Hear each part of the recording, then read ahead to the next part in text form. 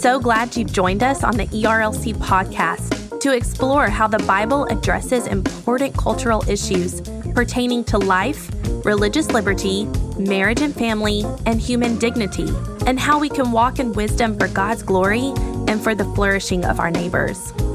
If you're enjoying this podcast and find it helpful, please leave a review wherever you listen.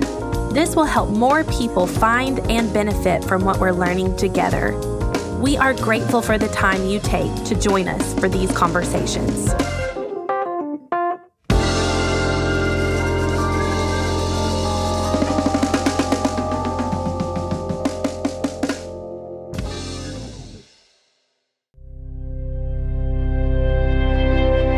In our current culture, where same-sex marriage is normalized and celebrated, there are helpful and unhelpful ways to respond.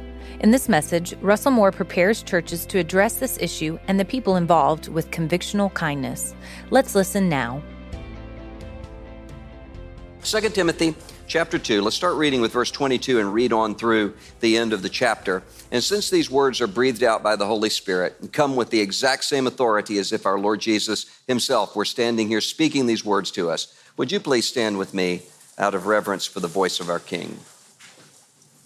The Holy Spirit says through the Apostle Paul to Timothy, "So flee youthful passions and pursue righteousness, faith, love, and peace, along with those who call on the Lord from a pure heart. Have nothing to do with foolish, ignorant controversies. You know that they breed quarrels. And the Lord's servant must not be quarrelsome, but kind to everyone, able to teach, patiently enduring evil, correcting his opponents with gentleness, that God may perhaps grant them repentance, leading to a knowledge of the truth, and that they may escape from the snare of the devil after being captured by him to do his will." Let's pray. Holy Father God, we know that we are not simply gathered here tonight in this room in Austin, Texas, and connected with people and churches all over the country and all over the world through digital technology. Father, we know that more importantly is a technology that the world knows not of, that we're connected right now to an already existing worship service in the heavenly places. And Father, we are gathered together before the heavenly Mount Zion, confessing with the redeemed of all of the ages, with myriads and myriads of angels, Jesus Christ is Lord. And so would you protect us from anything that is false? Would you give us a love for those things that are true and good? And would you enable us to love the people in the communities around us through your word tonight? We ask these things in Jesus' name. Amen. You may be seated. I was walking around the corner the day of the Supreme Court arguments over same-sex marriage on my way there to be at the Supreme Court. And as I was coming around the corner from my office, I heard somebody on a bullhorn yelling angrily. And I immediately turned to some friends who were with me and said, "Please don't let that be one of us."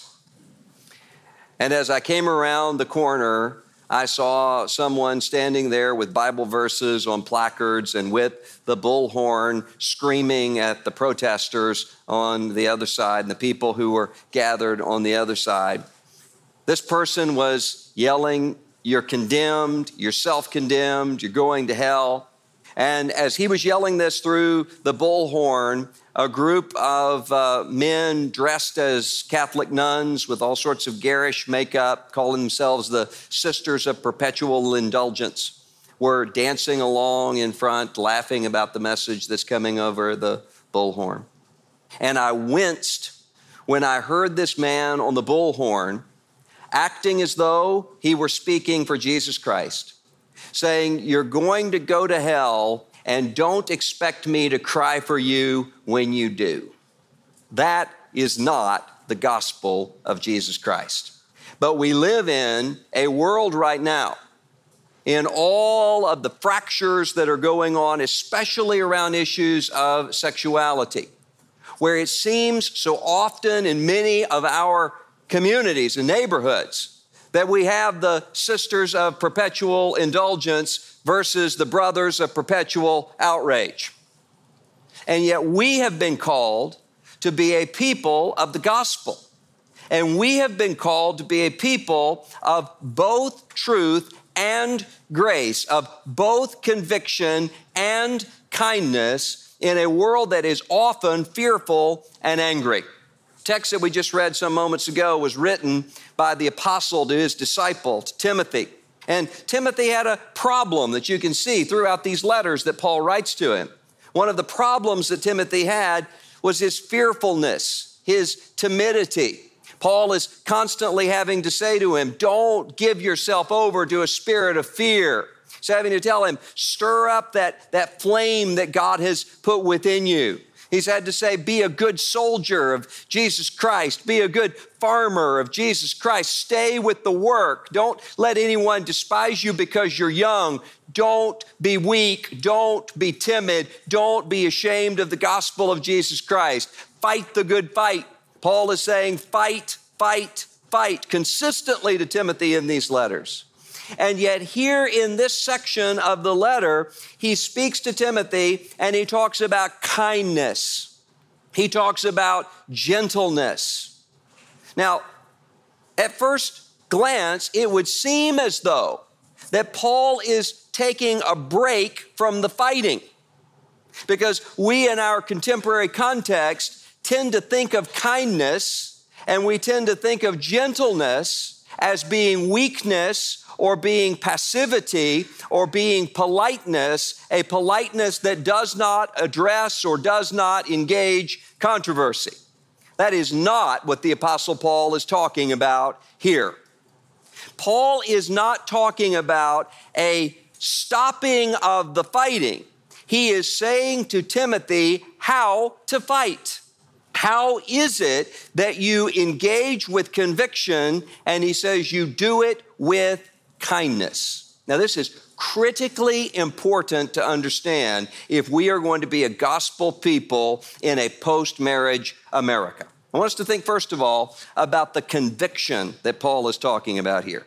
He starts the section that we read, flee youthful passions, pursue righteousness. He says to Timothy, personally, I want you to run away from youthful passions. I want you to run toward the righteousness of God. And he talks to Timothy about what it means to teach, what it means to instruct, what it means, even Paul says here, to correct opponents.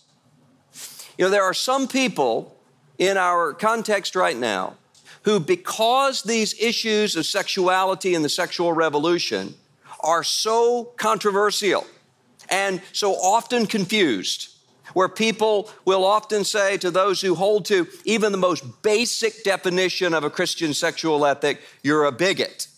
That the proper response is to simply be silent and simply to say nothing, if not to completely capitulate on those issues. That is not an option for a gospel people. And it's not an option for several reasons. One reason is because sexuality is not an auxiliary to the gospel of Jesus Christ.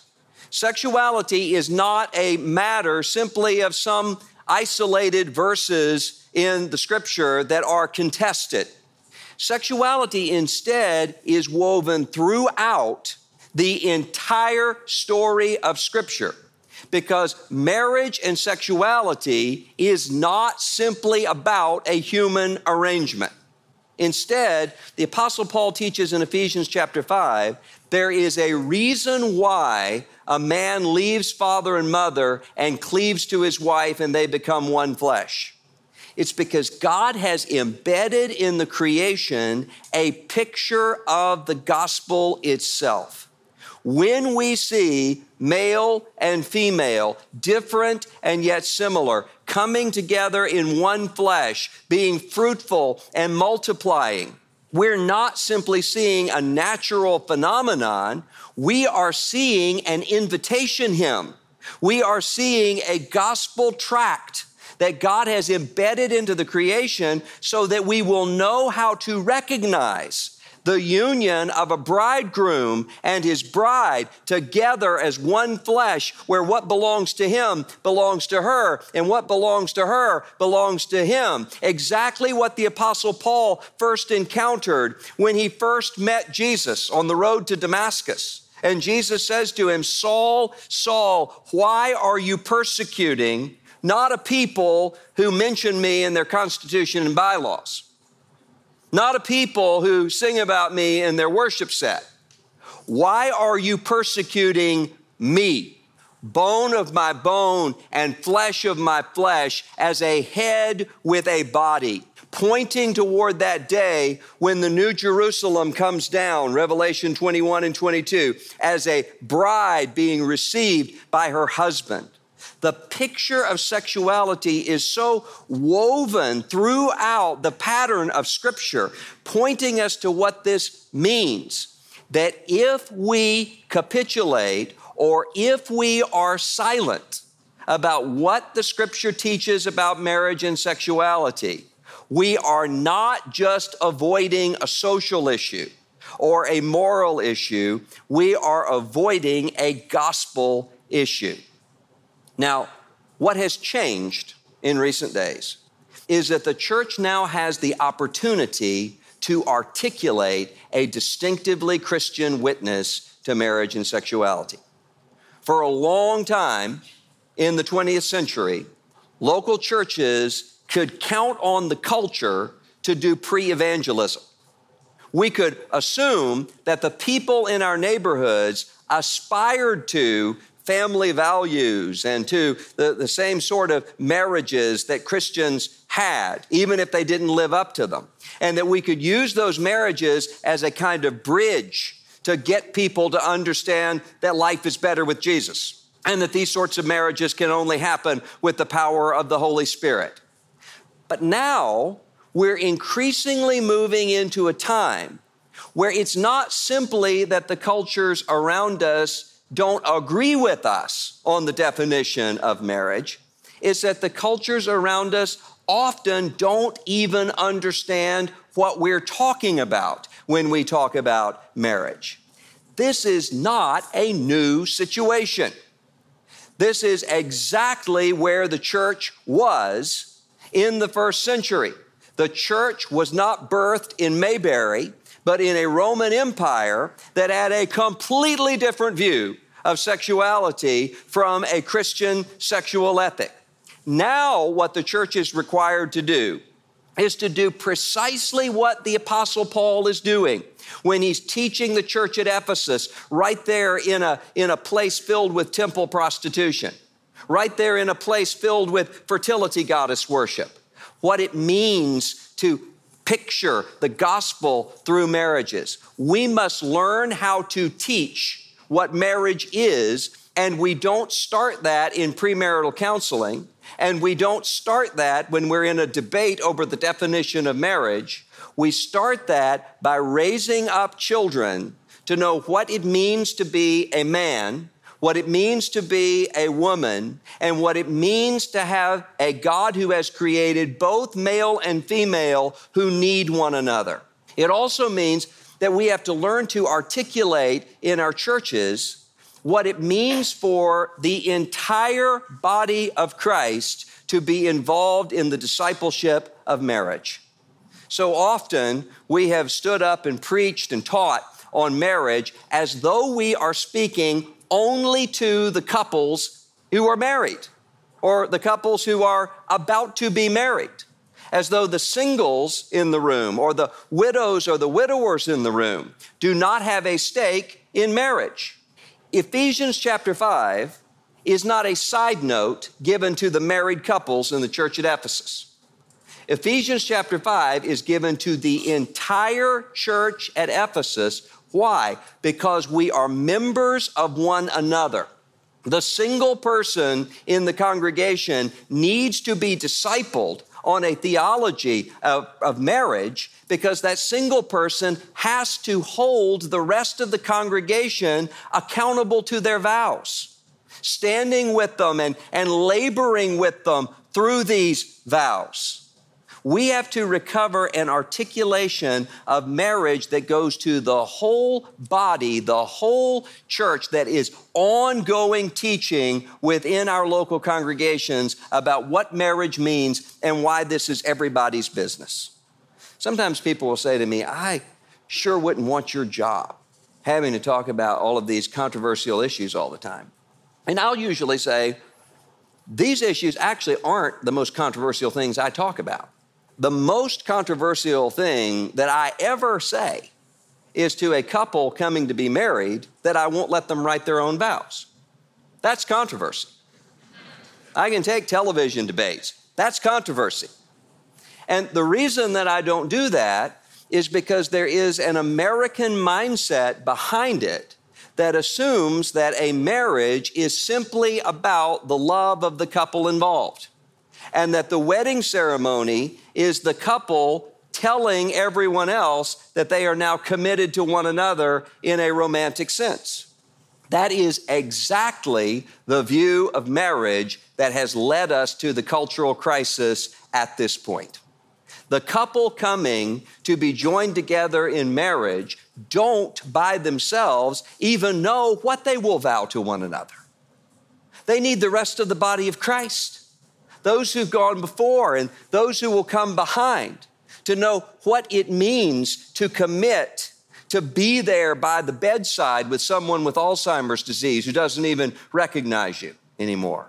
To know what it is to commit and to know that you'll be there when that child has died and your marriage is under stress. To make a vow to one another, to know what it means to be there when there's that adulterous relationship and the marriage hits a moment of crisis. We need the entire body of Christ together in the articulation, not only of what to avoid, flee youthful passions, but also of what to pursue: love, peace, righteousness, and embodying that within our own congregations, which means that if we are going to be the people who hold to a conviction about the definition of marriage and about the meaning of human sexuality, we must have a theology of singleness and a theology of what it means to bear a cross. There are many people, gay and lesbian people and others in our communities, who, when they hear us articulate the gospel and they understand where we stand convictionally on what it means to follow Christ in obedience in areas of sexuality, they assume that what that means is that they must live a life of loneliness and die alone. Because we often live in a culture where we are so segmented away from one another that if there is not this marriage contract, then that means, as Justice Kennedy said in the Supreme Court ruling, that there will be no one to hear you at night. We have to understand that, and we have to embody a different way of living, which we should have been embodying all along. There is no one in the body of Christ who dies alone, because all of us in the body of Christ are part of a family. We are brothers and sisters to one another, and we must create churches that are not simply units of nuclear families that are driving in and driving out, but churches that are families and households where we are living life with one another, and where single people and married people are not segmented away from one another, but are deeply and authentically involved in one another's lives.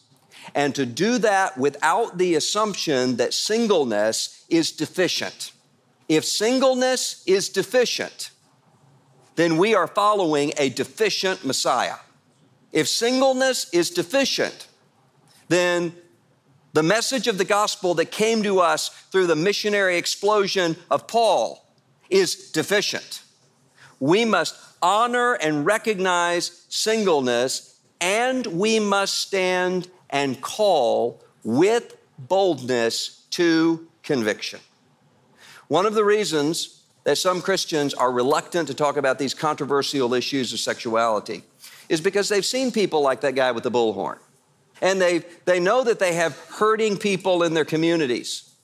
And they know that this is going to cause some people to become offended and some people even to get up and leave. And they assume if we simply don't talk about it, then we will be showing kindness to our neighbors. But that is no kindness. And one of the reasons that is not kindness is because issues of sexuality are deeply embedded in the conscience.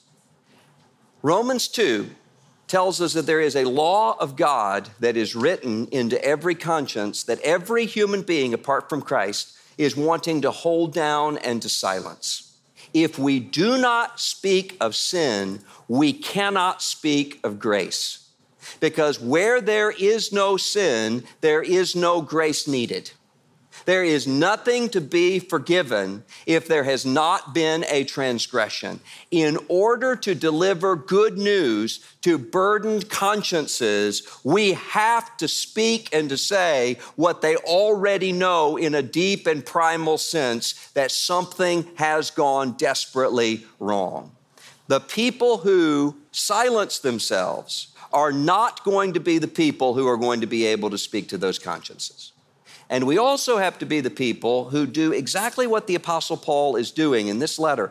So he goes on later in 2 Timothy 3, and he talks about false teachers within the church. There's a very different tone that the apostle takes toward those who are on the outside, those who are struggling and those who are burdened down with sin. It's a different tone than he takes for the Christian who is tempted and the Christian who is struggling and the Christian who is falling and seeking help within the church. And then those who are within the body of Christ who are teaching false doctrine. And specifically, he talks about the kind of false doctrine that is burdened down with various passions. We have some people within the Church of Jesus Christ who would say to us that the apostles and prophets did not know what we know now about sexual orientation and inclination. And if they had, they would have had a different view than the view they articulated in Holy Scripture. This is not simply a debate over the interpretation of texts. This is exactly what we see in the first century with a competition between apostles. There are some who will put themselves as apostles in contrast to the apostleship of Paul. And even more than that, in recent days, as one figure has said, Jesus himself was wrong about sexuality. Now that takes quite a Messiah complex to correct the actual Messiah while claiming to follow him. But there will be people who will do this. It will not persist. We have to be the people who maintain conviction, which means correcting opponents, but we do it, Paul says, with kindness. Now, there are some people who, when they read passages like this about kindness, and especially as it relates to these issues over sexuality, would assume that kindness can be a kind of strategy, and that kindness is a way to avoid conflict, especially over these very heated issues of marriage definition and sexuality. The kind of kindness that the Bible is talking about here, the fruit of the Spirit that is kindness and gentleness, does not avoid controversy. As a matter of fact, this sort of kindness will create more controversy. The controversy that you ought to be receiving is controversy that is in stereo. In our context and in our culture, if you do not have people saying you hold to a bigoted and dangerous and limited view of human sexuality, then you probably are not preaching the whole counsel of God. And if you do not have people saying you are soft on homosexuality because you speak with mercy and with gentleness to your gay and lesbian neighbors, you are probably not preaching the whole counsel of God. Jesus gets castigated for eating with tax collectors, and then he gets castigated for calling tax collectors to repentance. If we will follow Jesus, we will be receiving both of those things at the same time because we are fighting a different kind of fight. Paul says here, I don't want you to be involved in foolish and ignorant controversies. I don't want you to be quarrelsome. In other words, I don't want you to be the sort of person who loves to fight for the sake of a fight. There are some people, including sometimes within our churches, who will take biblical positions simply because they love to fight and to quarrel with their enemies. Doesn't make those biblical positions wrong, but it is of great spiritual danger and peril, and it does nothing for the advance of the gospel. Paul says, I do not want you to be quarrelsome. I want you to be kind. I want you to be gentle. And he says, I want you to patiently endure evil. One of the biggest problems that we have when we try to engage with people who disagree with us on these issues of sexuality is that we make the issue our personal offense. When someone says you're bigoted, when someone says you're stupid, when someone says you're on the wrong side of history, we react to that the way that we would if someone insulted our mother, as though this is a matter of an insult against us. Paul says, no, you patiently endure evil, and he says you have a broader vision of what you're doing. He says you speak with kindness and you speak with gentleness so that God may perhaps grant them repentance, leading to a knowledge of the truth. The people who are the most angry with us right now may well be our future brothers and sisters in Christ.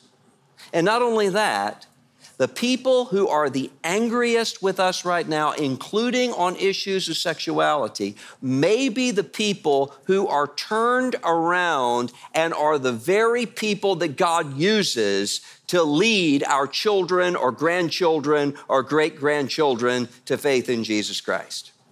We see sexual revolutionaries all around us, but there was never a sexual revolutionary quite as revolutionary as Augustine of Hippo, who was not only deeply involved in sexual promiscuity, but also was a member of a cult.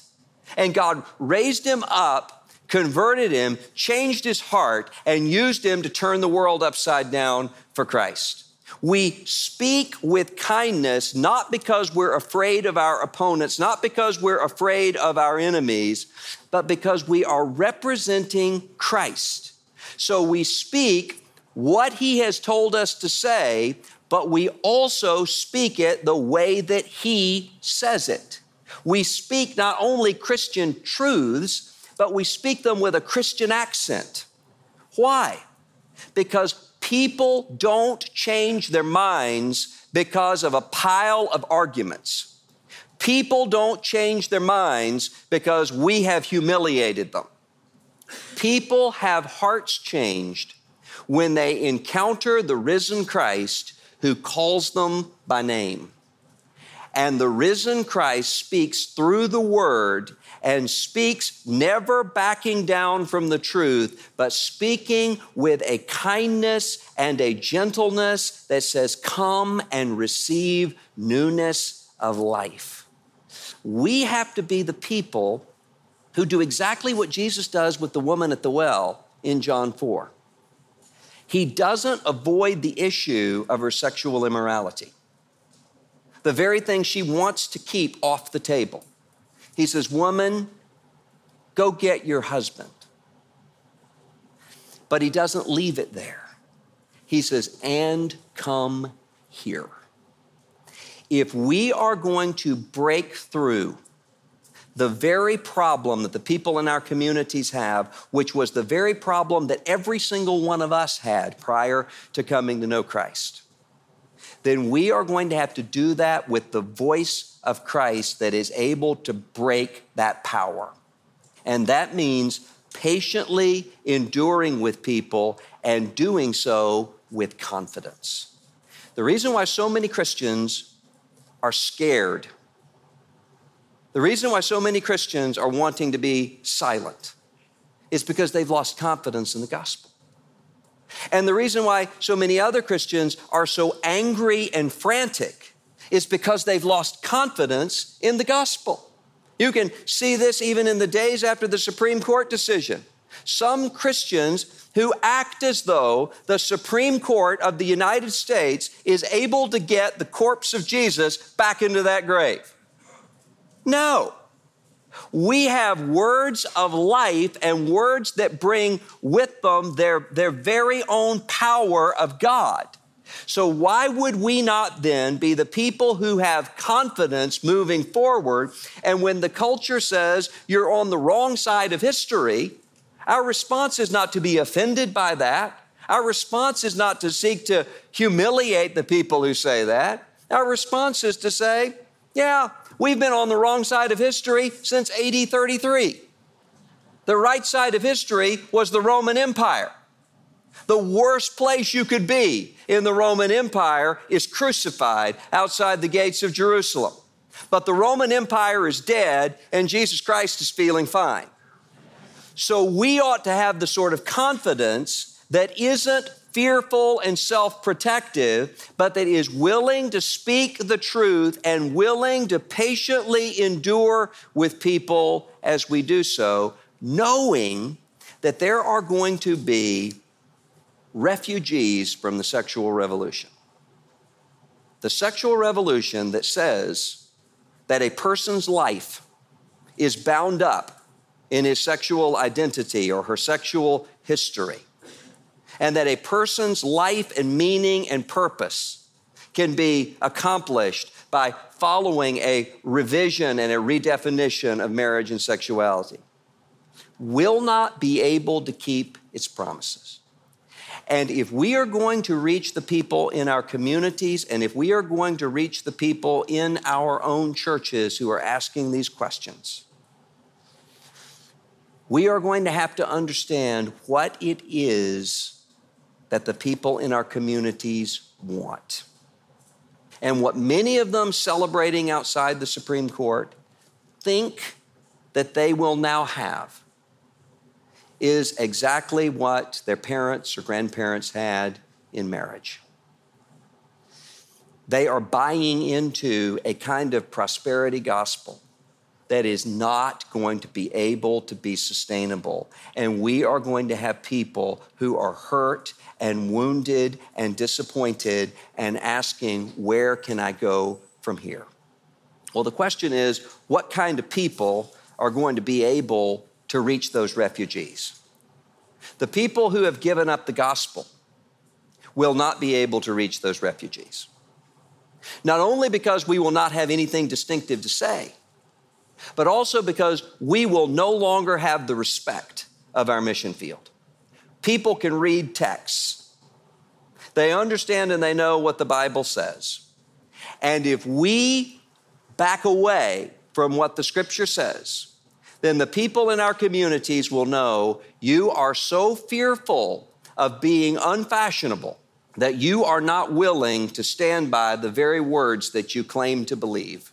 So how can I believe you when you tell me how I can be resurrected from the dead if I can't even trust you to tell me the truth about marriage and sexuality? People who've given up on the gospel and on the truth of the Scripture will not be able to reach those refugees. And the people who have screamed and yelled with perpetual outrage at those refugees will not be able to reach them either. The people who have acted as though they are a special class of sinners, somehow cordoned off from the rest of the advance of the gospel. The people who have ridiculed them. The people who have stood silent when some of them have been thrown out of their homes into the streets, or when some of them across the ocean have been hunted down and imprisoned and even killed. The people who've raised money off of them rather than speaking to them with compassion and truth will not be able to reach those refugees.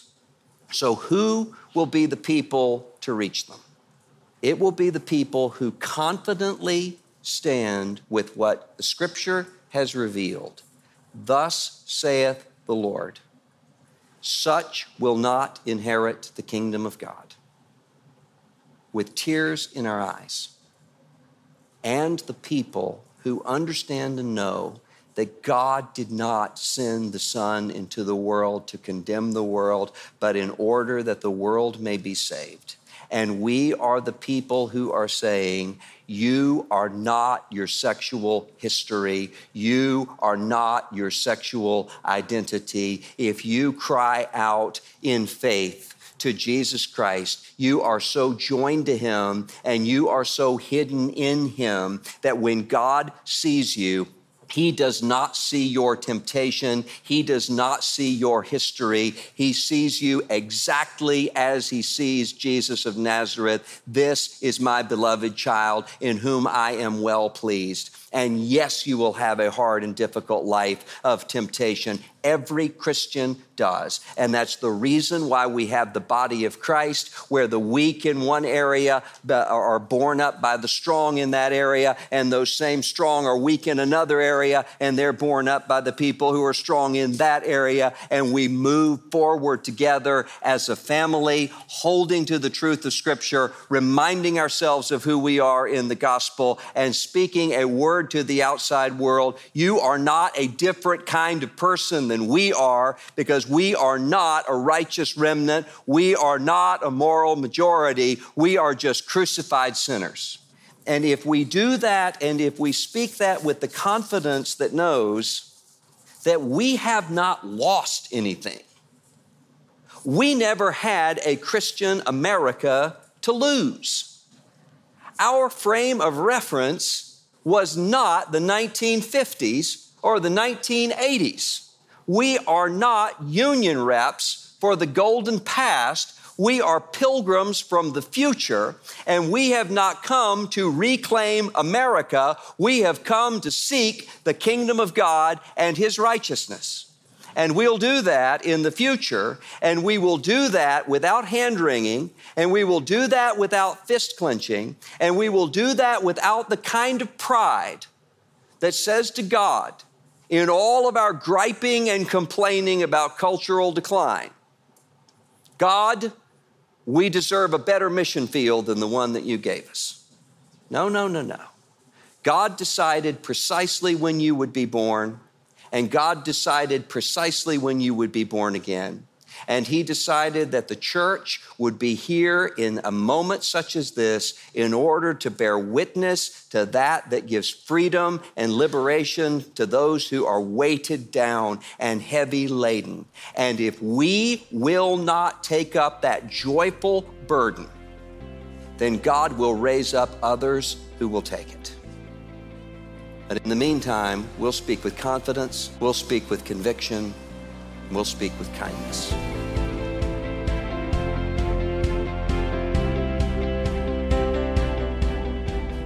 Thanks for tuning in to the ERLC podcast. If you found this episode helpful, be sure to share it with others. And join us next week as we listen to a panel discussion on Christian ethics featuring Matt Chandler and Russell Moore.